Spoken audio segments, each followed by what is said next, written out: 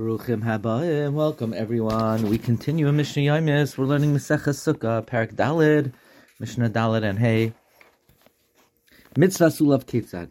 How is one Mekayim the mitzvah of Lulav in the Beis HaMikdash on Shabbos? Yom Tov Harishain Shel HaChag, the first day of Sukkah, Shechalias b'Shabbos, that comes out on Shabbos. Ma'lichin es lulavein Har HaBayis. They bring their Lulav to the Har HaBayis on Erev Shabbos, because even though you're allowed to move the Lulav, but it's usher to carry it mirishus l'rishus, so they would bring it to the Har HaBayis on Erev Shabbos.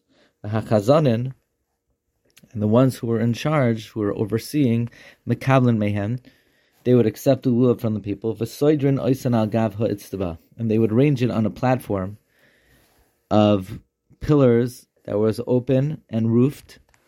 The Hazakenim and the elders who could not withstand the next day all the pushing and the commotion and the crowding, manichnes shalahen balishka, they put their lulav in a special chamber. Umalamdim oisam lemer, the Bezdin teaches the people to say, Kol mi shemagia lulavi biyadai, anyone who my lulav reaches their hand, harei hulai b'matana, it belongs to them as a gift. Because a person is not yotzei on the first day of Sukkot with the lulav of the friend. And on the Har HaBayis, there were many lulavim, and not everyone recognized their lulav. In the shul, however, they did not need to say this because there weren't so many lulavim. Lamachar, the next day, mashkim and uvan, they would wake up early and come to the Har HaBayis. The chazanim would throw the lulav, l'fneim, before them. V'hin mechatrin, people would grab. Umakin eshes chaver, and people would be hitting each other. Uchsharo, Bezdin, shaboli, de sakana, when Bezdin saw that it was coming to danger, hiskinu, they made a takana, shehei kol echad ve'echad noitel, that everyone would take their lulav on the first day of Sukkot that came out on Shabbos, b'veisai, in their own house, and they would not bring it Erev Shabbos to the Har HaBayis. Mishnah, mitzvahs arava ketzad. How are they noiheg with the mitzvah of the arava and the Beis HaMikdash? Makom haya lamata miyushalayim v'nikra moitza. There was a place below in Yerushalayim called Moitza, Yardin Lasham. They would go down there every day of Sukkot.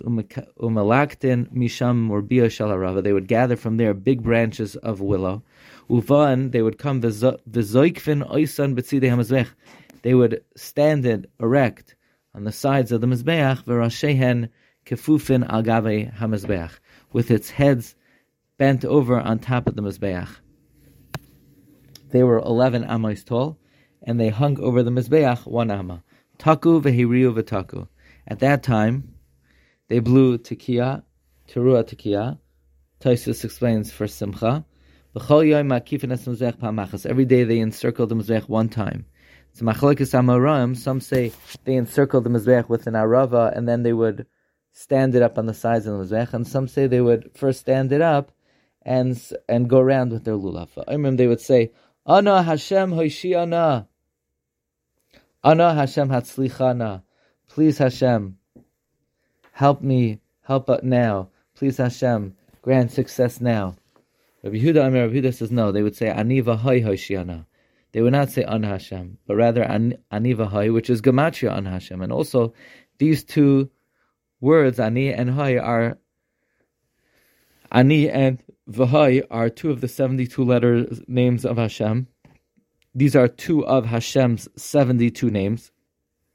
If you take the Psukim in B'Shalach, Perek Yudaled, Psukim Yotesu Chaf Aleph, Vayasa, Vayavai, Vayet, each one has 72 letters. And using a formula of Yosher, Hafach, and Yosher, you take the first letter of the first pasuk, last letter of the second pasuk, first letter of the third pasuk. You can make 72 different names. And there are 2 groups of names, 1 through 36, which the first one is Vahai, and the first of the 37 through 72 is Ani. And therefore these are the 2 heads. The reason why we first say Ani and then Vahai, the Taisus Yom Tov explains, B'derech ani rishain v'ani achrain. Some say it refers to the pasuk in Hazinu, Ru'u ata ki ani hu. This is a pasuk that talks about the shmira of Klal Yisrael. Taisus explains that it's a reference to that which HaKadosh Baruch Hu is with us at a time of tzara, like in the pasuk in Yechezkel, va'ani b'toich hagoyla, and the pasuk in Yirmiyah, v'hu asur b'zikim. On that day, on the 7th day, they would encircle the Mizbeach 7 times. to recall Yerichai, B'shas Petirasan, when they would depart from the Mizbeach, Mahin Oimrim, what would they say? Yoifi lach Mizbeach, Yoifi lach Mizbeach.